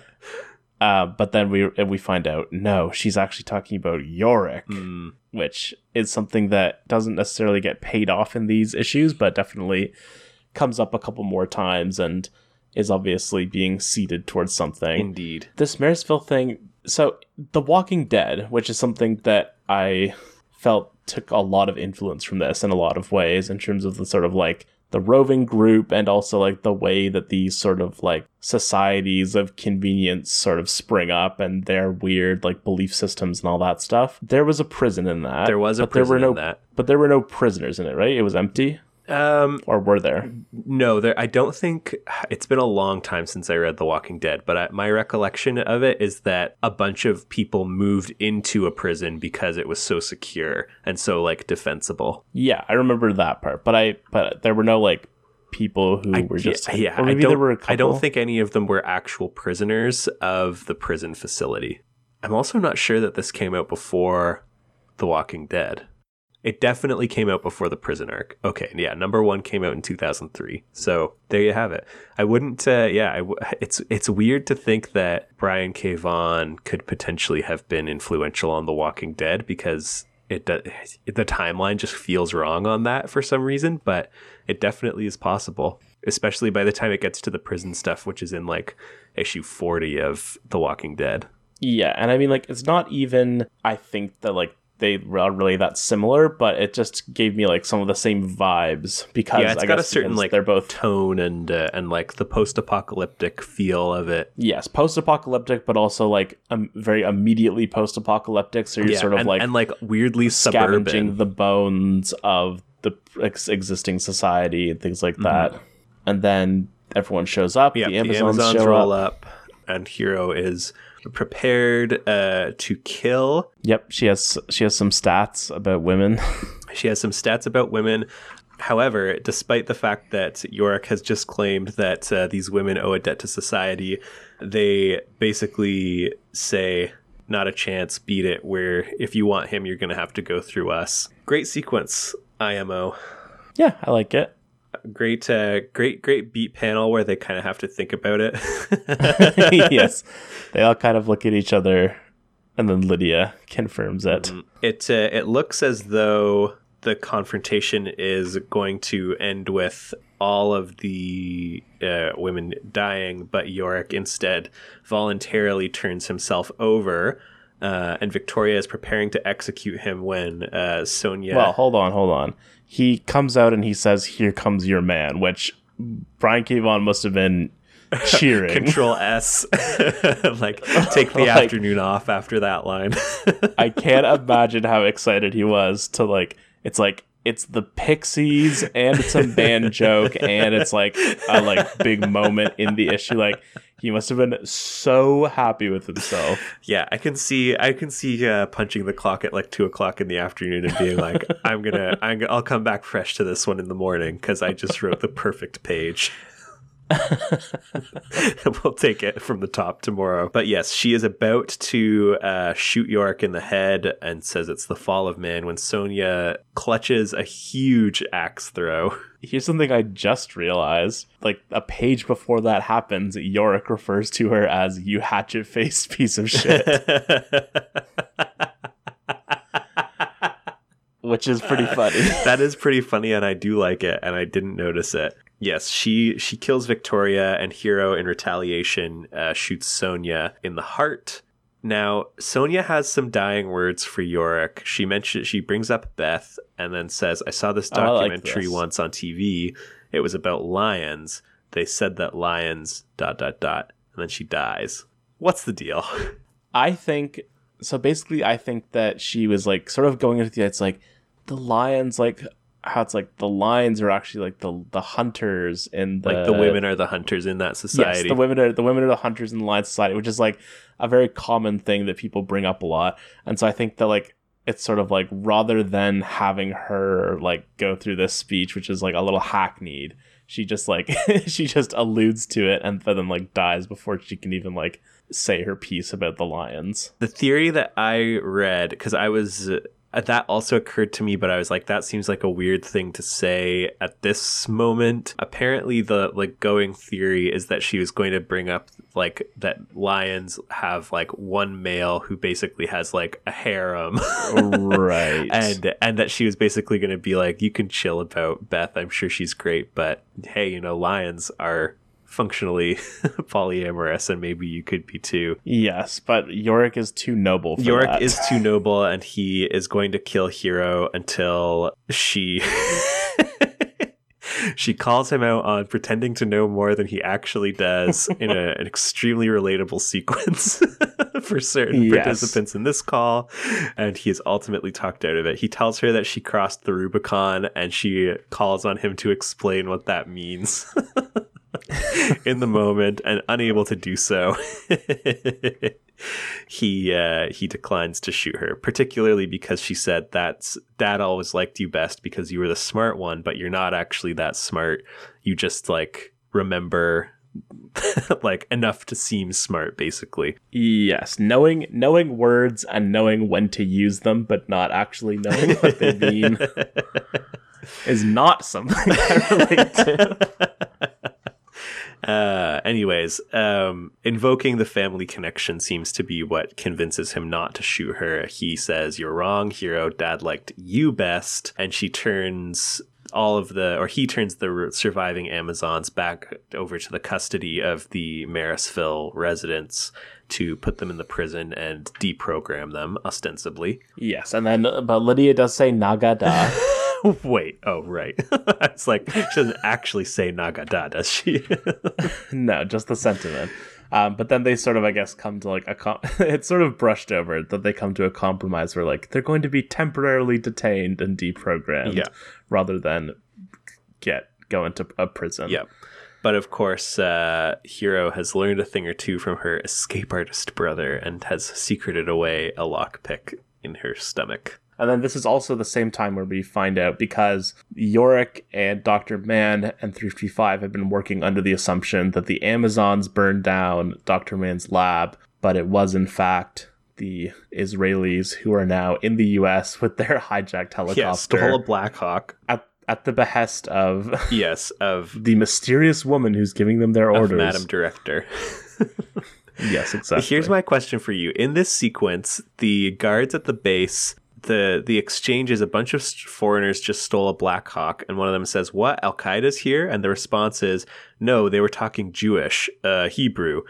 Now, neither of us being Middle Eastern or Jewish and not speaking either one, do you think you could reliably differentiate between Arabic and Hebrew just hearing it, especially in like a battle context? No, probably. I don't think not I could heard even just shouted like from a helicopter, which is also firing a minigun.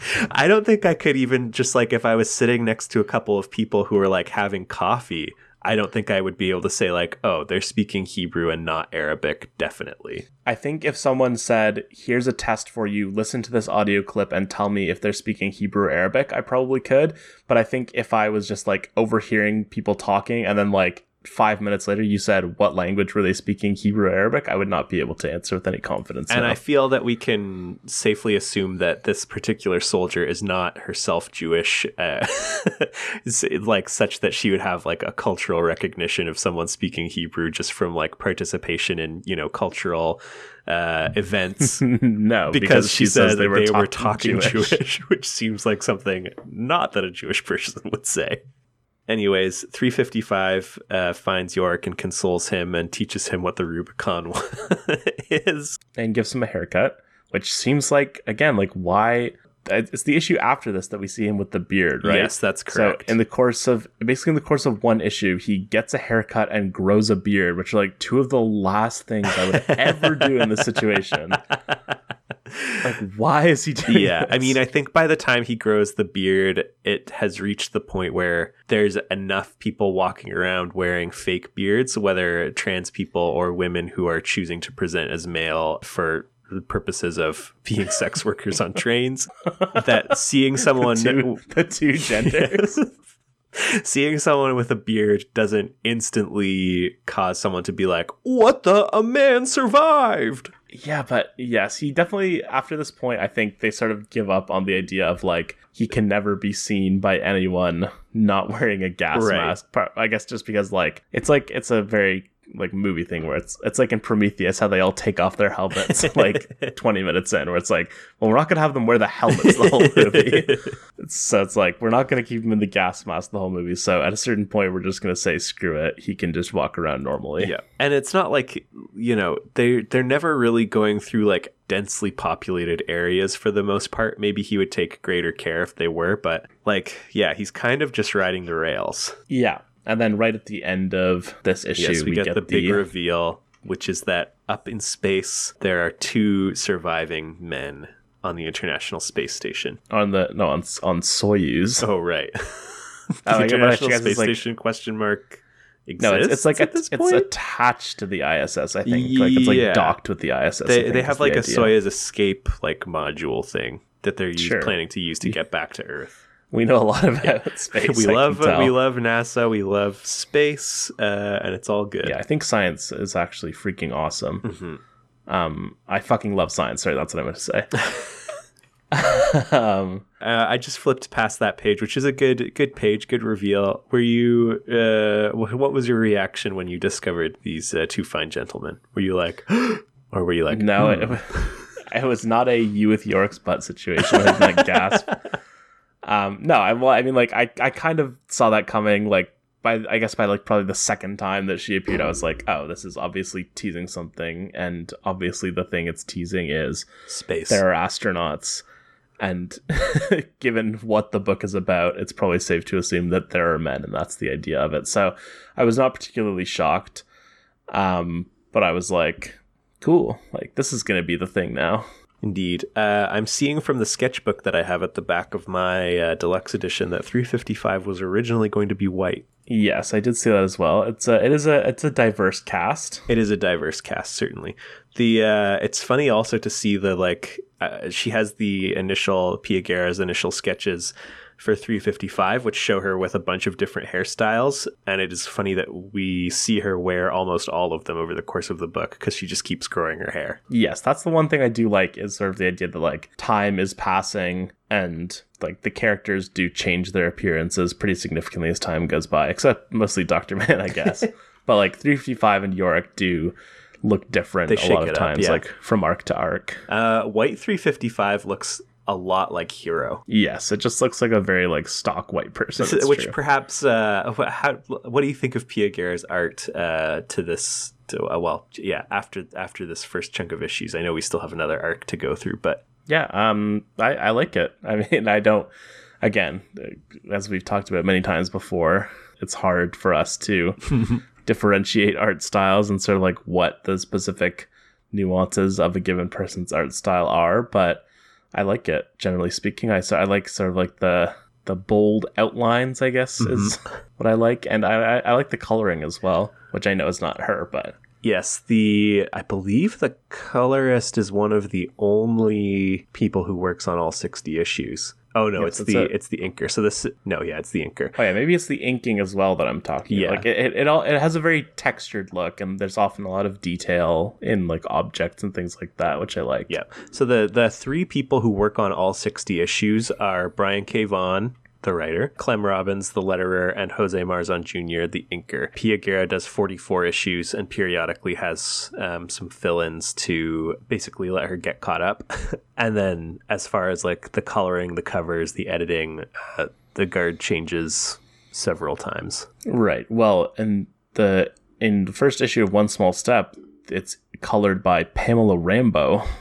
17 credits to her name. Cheers. But yeah, so One Small Step, it starts with some Superman talk. Mm-hmm. This has my favorite like one panel joke in maybe the whole comic, which is of 355 saying, "You can say fuck in comic books."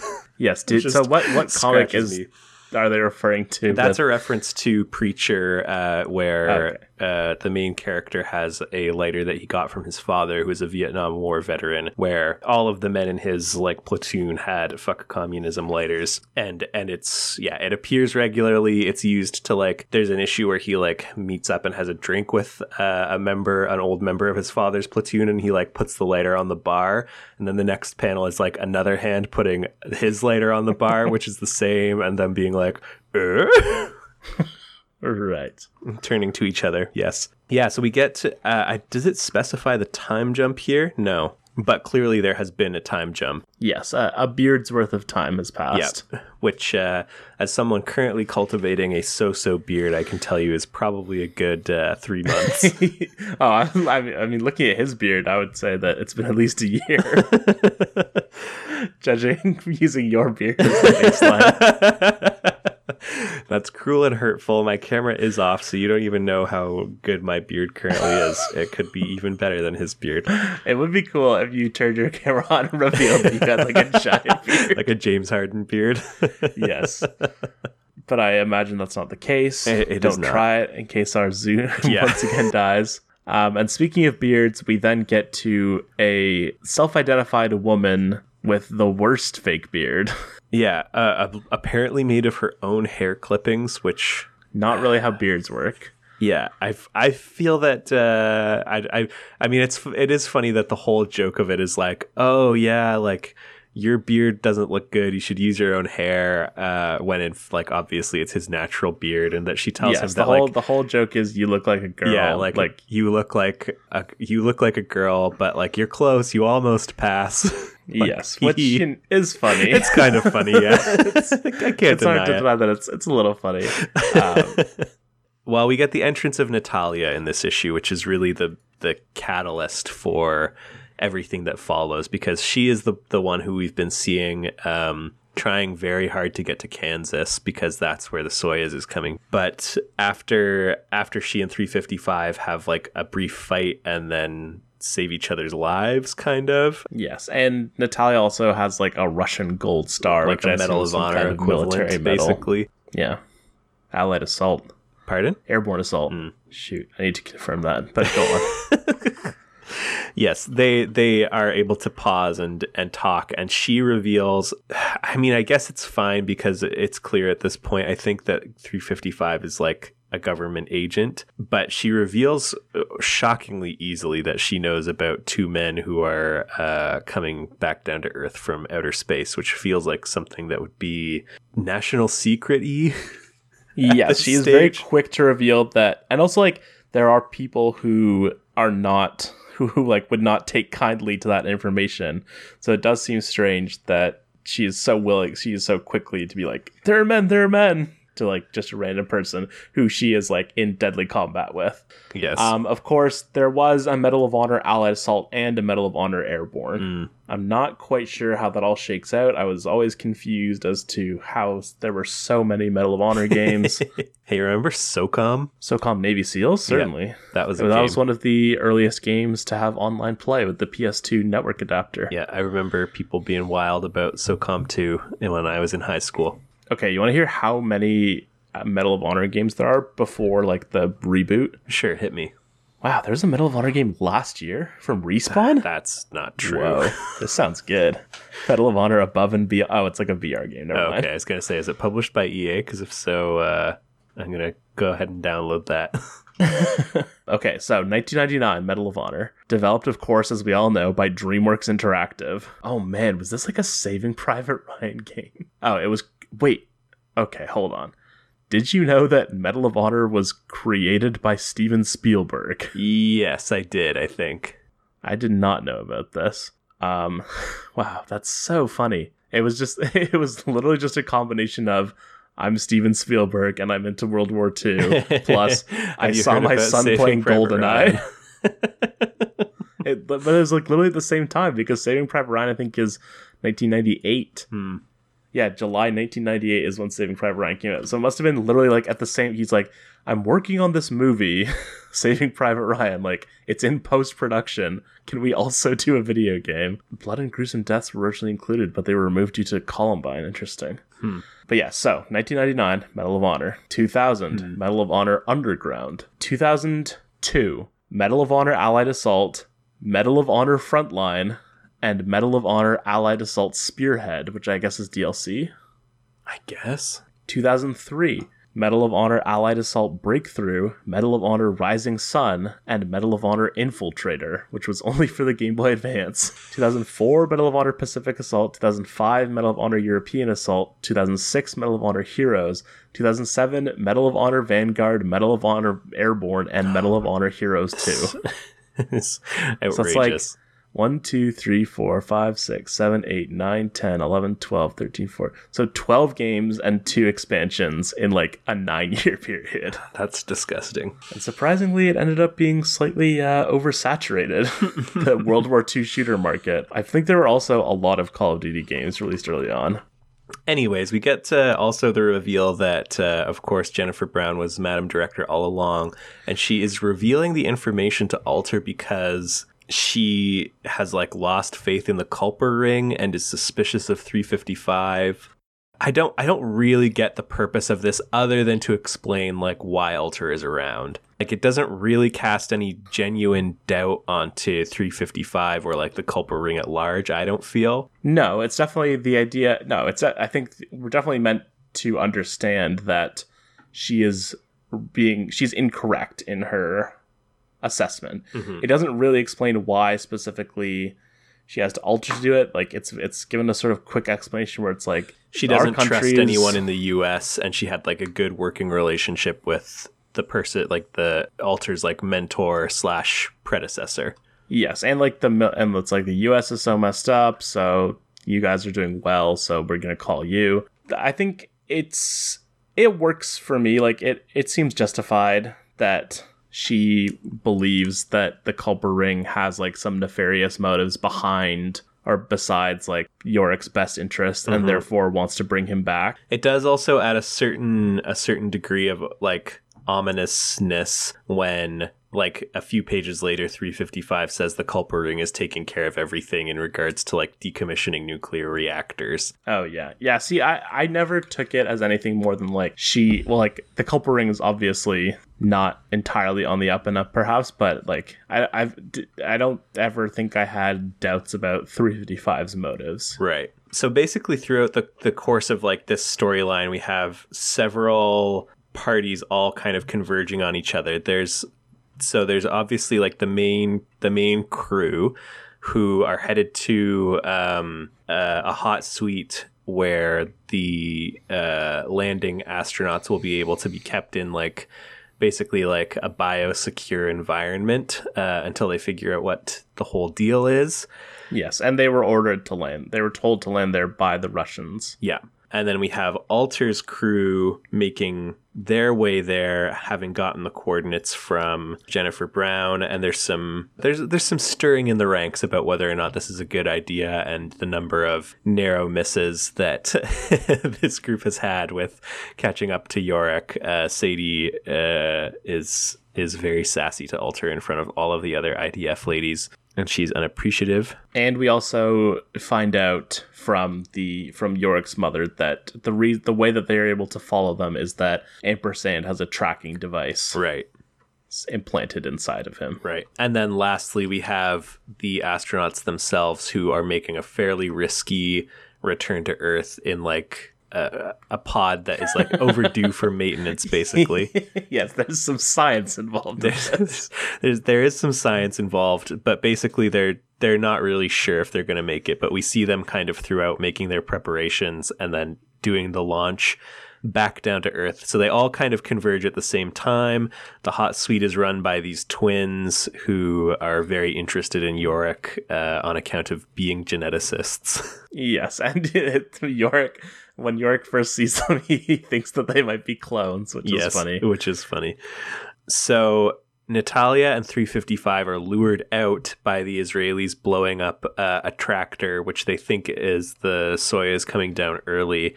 But we learn is, in fact, of course, a trap for the IDF forces to raid the hot suite and capture Yorick. He cunningly convinces them to leave Ampersand behind, which good bit. Because she has AIDS.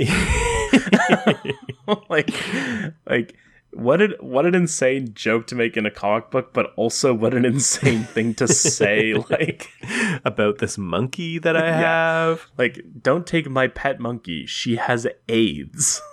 355 and Natalia realize their mistake quickly enough that they are able to double back and get the drop on a couple of the IDF soldiers and capture one of their radios. Yes, and before this also, Natalia gets shot. And also, I do like this scene a lot where 355 is like getting shot at by this Israeli soldier who clearly like does not really want to be a part of this, it seems like. Yeah, it's kind of weird because just to like go back on the whole Alter thing, like we have heard that their military is sufficiently competent that they've been able to like pacify their enemies in Israel and expand Israel's borders, ? But she came on this operation with people who her second in command describes as barely field rated and who don't seem to have like any combat experience whatsoever. So it's kind of confusing of like, are you taking this so seriously that you're ready to come personally, or are you taking it so not? Yes, it is. It's a little muddled for sure. But I really like the sequence where like 355 basically has a gun to her head and then she is just like saying English words like, oh yeah, like shouting the like tourist expressions that she knows. Yes, she's saying, take me to my hotel, how much does this cost please, where's the library, which subway, and then I guess 355 shoots her in the head. Yeah, I guess that's dark the moment for 355, certainly. But yes, and then we go back to what you were talking about where she makes this agreement and a duplicitous agreement. A duplicitous agreement, yes. She convinces Alter that she's willing to do it because she's in love with Yorick. Yes, and then we, of course, again, that's what I was talking about with these teases towards some kind of connection between 355 and Yorick, as untrue as those connections may be. Yes. And then everything comes to a head at this point where you have the Yorick part where, well, I mean, you can lay it out maybe a little better. Well, yeah. So they both agree to make the trade, and they're both planning to double cross it, and presumably both also know that the other one is planning to double cross it. But there you have it. So you have, yes, 355 and Dr. Mann who go out to the ostensible landing site.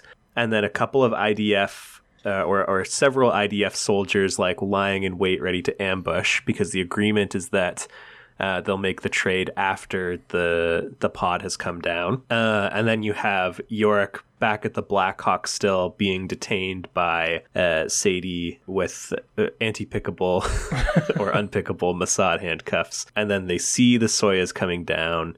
Dr. Mann says it's raining men, and 355 responds, hallelujah, which is the same, excellent. The same bit again, where it's like the big impact panel has a song reference that has the word man in it. But this one is good. Still funny. It is. I love this one. Like I said, I feel that this is the arc where it really finds its legs, and it's not because it's doing anything differently or it's suddenly discovered like a new level of nuance. There's lots of like nuanced things in the series and throughout the story, but I wouldn't say by and large that nuance or subtlety is like the go-to move in this no, I would in not. This story. It's a fable, as we all know. But I would say that this is the storyline where all that stuff just starts like really hitting. Like he just, I don't know, it just seems like he like kind of figures it out, puts it together. Some of the more like egregious stuff is put aside, and now like when he makes a reference, it feels like a little more worth it. Yeah, and I also think that the central conceit of this arc is a lot more interesting, at least to me, than the previous two were. Like, I mean, they're all sort of ideas that we've seen before, less so this one, but sort of like the town where everything isn't quite right and there's a big secret is obviously like a very common thing. But this one, sure.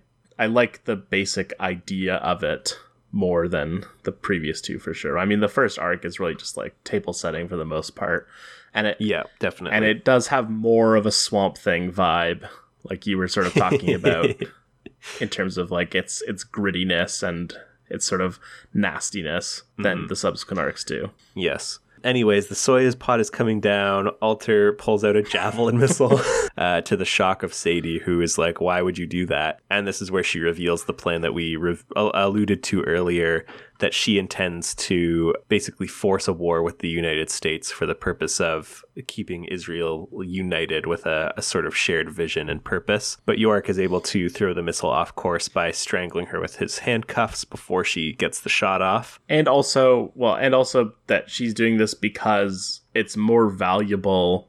Right. It's more valuable for them to have the only man who they already have in their possession. So she misses, but springs her trap on Dr. Mann and 355, who we learn have lured them to a fake landing site, which puts them right in the line of fire for Natalia, who is, I assume, 5 miles away with her sniper rifle. Who is pilot. She is big pilot energy here. We do see individual fingers getting shot off. Yeah, it's funny to go back to the art for a bit. I feel in reading the interviews, Pia Guerra talks a lot about how she prefers to do the action sequences, and especially early on in the book, she felt really out of her depth with like kind of the talking heads sequences where it was just like a lot of dialogue or a lot of conversation. But at this point in the book, like, not that the action in these scenes is fine, but it seems like it relies a lot on like physicality and body language, and I think and perspective, and those are 3 things that I would say are kind of among the weaker elements of her art. Whereas, for example, like the earlier sequence with Natalia weirdly undressing in the back of the truck with Yorick, a bizarre sequence. Oh yes, another like yeah, for sure. There's the adolescent but like fantasy. the visual storytelling in that sequence I find really good. And like she did something similar, I think, in the first issue when it shows him getting out of the straitjacket while he's hanging upside down. The panel-to-panel changes are fairly small, but I just feel like she makes the most in terms of like the decision making, and yeah, just showing that progression in a way that like the art isn't necessarily calling attention to itself, but if you're paying like any attention beyond the dialogue in the panel and not just like flying through, there is like a second layer that it's I guess what I'm getting at is that for as unsubtle as Vaughn sometimes is in the writing, she knows exactly when to exercise subtlety in the art. But at the same time, like, I feel a scene that doesn't have, an action scene is obviously in its nature not subtle. And I feel that it doesn't play as much to her strengths Although the faces on these three IDF soldiers, despite all they look like triplets. Yes, they do. Are good. Yeah, I find she does do expressive faces. Yeah, it's just interesting to hear her talk about how much more comfortable she is with action as opposed to that talking head stuff. Whereas I feel like the talking head stuff, especially as the series goes on, becomes quite a strong point for her. We get to see lots of Wally Wood's 22 panels that always work. You know what that? No, you don't know what that is.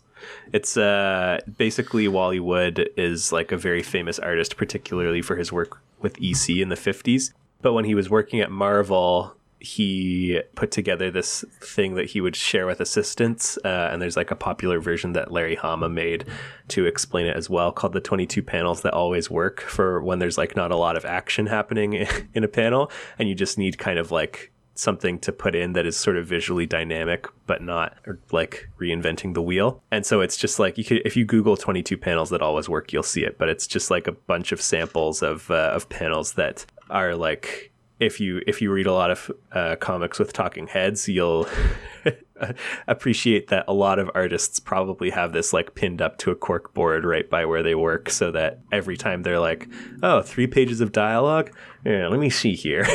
And like, yeah, it's a really interesting like glimpse into the artist's toolkit for keeping scenes that might be difficult for the artist to keep things visually interesting and visually dynamic, to inject that into scenes that are fairly dialogue heavy with not really a lot of action. But yeah, I think that's an area where she grows and improves a fair bit. Yes. Panel number 1, big head. Yeah, love big head. Extreme close up. All black is another personal fave. Yeah, it really is. I'm trying to remember what he says about it, but the one that no border, like full object or full vehicle.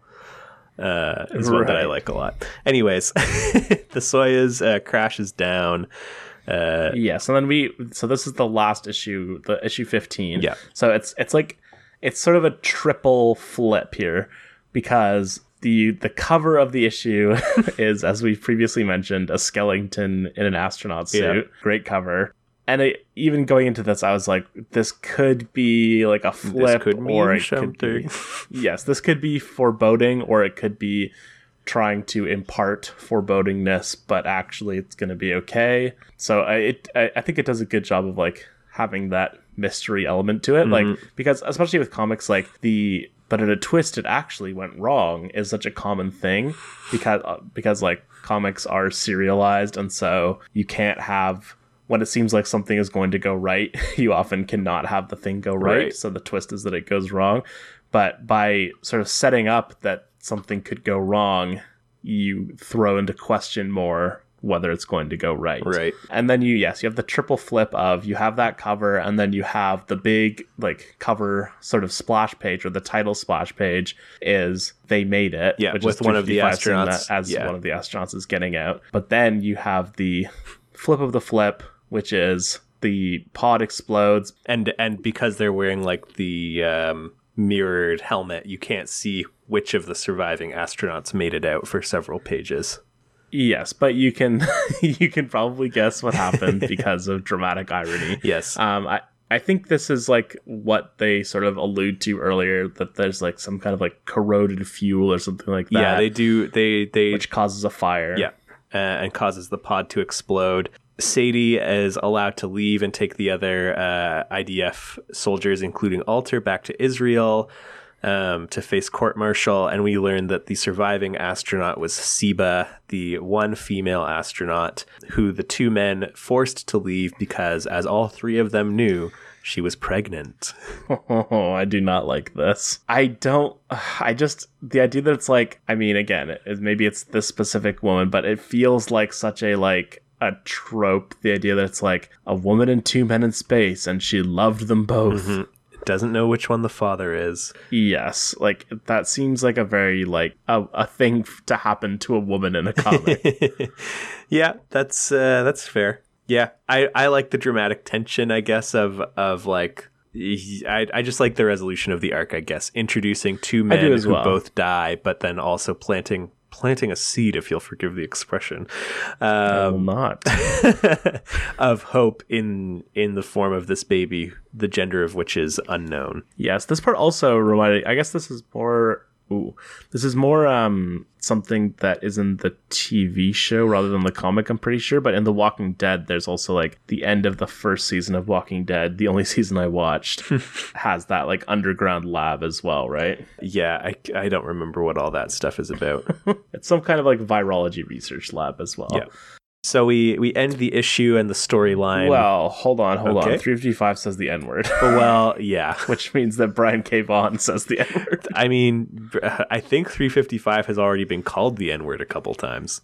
She has. Yeah, I do read this and I'm like, okay, a white writer putting the N-word in the mouth of a black character in a way that is like, it's okay because she's saying it. And I'm like, I don't know. But it's also like, yeah, it's like there are lots of black women who probably would say that comfortably, even to like a white guy, because like they're friendly with them. But I don't know, just something about like a white writer putting it in the word in the mouth of a black character. I'm always kind of like, Yes, and I think even bigger is like using it as an impact statement, especially because like she hasn't used that word before, and it's like a serious conversation, and it's meant to like break the tension in that way. So like he knows what he's doing by having her say that. Yeah, and especially for a character like 355, who up to this point has been extremely like, I guess, professional is the like, yes. Yeah, or buttoned up is a good way to put it too. Like she hasn't hesitated to rib Yorick a little bit, but this is the first time that you see them interact kind of like as friends as opposed to as like the government agent and the like high value target that she's been assigned to protect, basically. Yeah, but anyways, she says that to dismiss the idea that when she claimed to love Yorick and he overheard that had any placement in truth. But of course, the cunning use of the beat panel suggests to us that maybe there's a little more to it than either of them is willing to admit. I just don't know. Who can say? Yeah, but what was that? I said, who can say? Of course. But yes, like you said, I do like the resolution here where she is pregnant, so there is that possibility. We don't know the sex of the child, but because she was, in her spacesuit and brought into the bio lab, it will be possible for this baby to be born. And then you have so this is like a very comic book kind of wrap up thing where you're taking pieces off the board, so to speak. Yeah. So you're having Natalia stay at the lab to protect be the baby and protect the lab. Yeah. So 355 and Yorick and Dr. Mann will continue on alone as they started. It is a very neat little wrap up. The Israelis are headed back to Israel, where Alter is presumably going to be court-martialed, and they sever their ties with Jennifer Brown, who is demanding to know what has happened to Yorick when, lo and behold, Hero appears. Dun dun dun. End of issue. End of arc shoe. Yes, and so that is the conclusion of the our allotted coverage of this book so far. I will say this was a far easier read than Swamp Thing, not only just because it like flies by comparison. Yeah, not only just because like I think it's a better comic, but because like I think it's just not as like dialogue dense, because like truly I think the thing that really is a difference maker is that there's no narration. Yes, that too. And just like, there's more empty panels and less dialogue in the panels. Like you could see, because like when I finished the first trade, because I was planning to read like the first 10 issues last night and then finish this morning, but ended up like doing most of it last night. And I like when I finished the first trade, I was like, wow, it's done already. And I was sort of like looking at the sort of the zoomed out pages themselves, and it's like I was like, oh, it's because like these pages are just less dense and packed with stuff than the Swamp Thing pages are. Like I would almost guarantee it took me less time to read 15 issues of this, which was like probably like 400 pages or something. I don't know if that math checks out, but yeah, it's easier reading for sure. Like I said, I think he, especially once he hits his stride, like one small step is like it's like a smooth glass of your beverage of choice after Swamp Thing, I have to say. Yes, and again, like it's very similar in a lot of ways, which makes it interesting that it sort of flows. It's just, yeah, I think it's basically what we talked about. Like you could see, or I guess looking at it now, you can see where in his work on Swamp Thing, the kind of potential for a story like this to come out was there, and it was just a matter of him maturing a bit as a writer and getting, maybe it was a matter of confidence, maybe it was a matter of kind of experience and knowing when to kind of like pull back a little bit and exercise some of that subtlety that we have discussed. And also, I think we talked about this last episode, like the idea of being bogged down by the lore, bogged. Oh yeah, yes, swamped. Indeed, right? Having that level of backstory to have to deal with, especially like you think about Tefe's backstory and like how complicated it is, and like how many different players are a part of that, between like Constantine and Mary Conway and all that stuff. Like before you even get to her actual like swampy origins, it feels a lot easier to digest. And certainly without Swamp Thing, we wouldn't have Y the Last Man, not only because of all those things, but because it's his relationship with Heidi MacDonald, who edited Swamp Thing, that she is like, what have you got for like original stuff? Like we could give you another book, like bring me some pitches and like, let's make it happen. And this is what he brought her. And then she connected him with Pia Guerra, and then it kind of went from there. And then, by the sounds of it, she was fired fairly unceremoniously. Found like issue 4. So like, thanks for bringing us this mega hit, and now time for you to go and become best known for running the long-running comics blog, The Beat. Indeed, Pia Guerra, my second favorite Canadian Pia. Who's number 1? Pia Chattopadhyay. Oh, I thought you were going to say Papa Pia. My all-male reworking of Mamma Mia, of course. I know you didn't say that for my benefit, but it still made me mad. So, yep, there it is. I've already done a bit of... Pia Chattopadhyay's hosting the Sunday edition now? Interesting. Now called the Sunday Magazine. Oh, wait, what? Sunday Magazine, really? Yeah, it's like a news magazine. Ugh. That's normal. As long as they're still running Wiretap, I'm fine.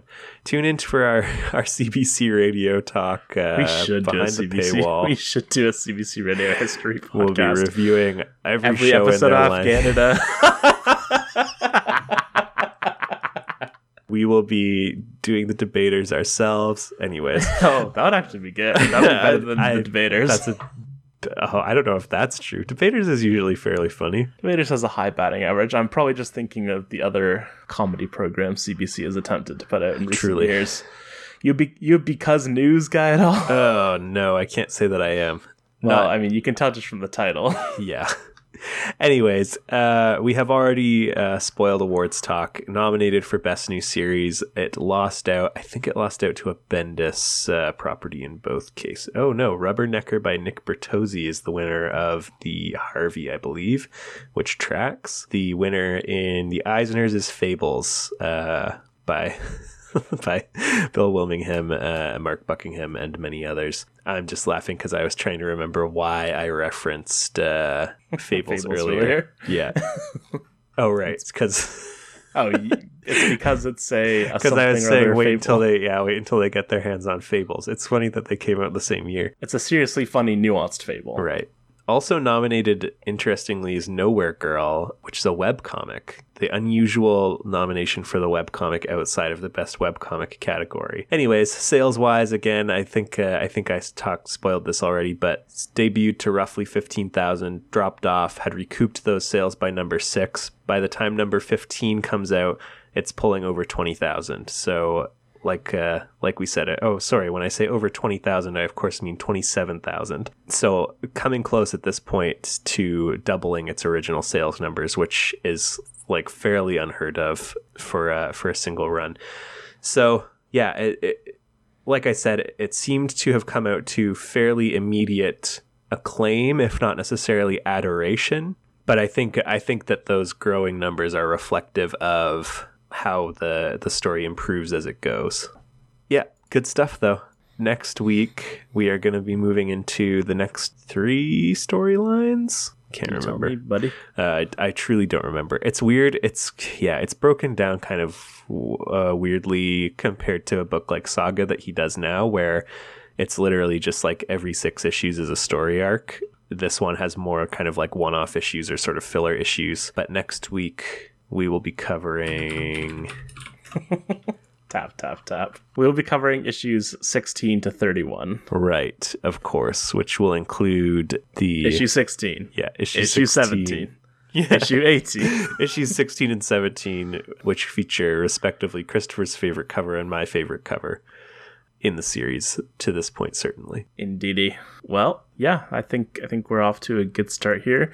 It is it's intimidating thinking about how much Vaughn we're going to be covering for the next 20 weeks. I'm fairly excited about it. Like I said, Y is like one of the kind of like seminal stories for me as a comics fan and a comics reader. I'm really excited to get to Ex Machina, which I haven't read in several years now, but I have for a long time said is my favorite Vaughn, which I think is a fairly controversial opinion. But so I'm excited to revisit it for the first time in a long time and get into it. It's you know, I feel better about it than I necessarily did with Scott McCloud, where I had read some of it, but not all of it. And, you know, certain titles had somewhat shaky reputations where, yeah, it was kind of like, I'm not sure week to week how much I'm going to like something. I feel like with Vaughn, especially now that we're past Swamp Thing, I've read most of this stuff at least once before and really enjoyed pretty much all of it. So it's just kind of a nice tour through a bunch of books that I already know I like, which is nice. Yeah, I mess with it. All right, well, time for my classic outro. Thank you, everyone, for joining us along this journey. Please remember to fumigate and extricate on iTunes. It really helps us. That's my new thing. Is I tell people extricate? I tell people to do random verbs on iTunes in order to boost our numbers. I see. Really helps us out with the algorithm. Public Health has told us that if we don't have our roach situation resolved by next week, they will be taking the podcast down. So yeah. Our podcast is spreading bed bugs to other podcasts. So please fumigate us on iTunes. This is a bizarre concept. Oh, it's a good bit. Yes, but just keep remembering to do all the things that you're doing. And until next time, to be continued. I'm sure that'll sync up perfectly. All right, see you next time. Goodbye.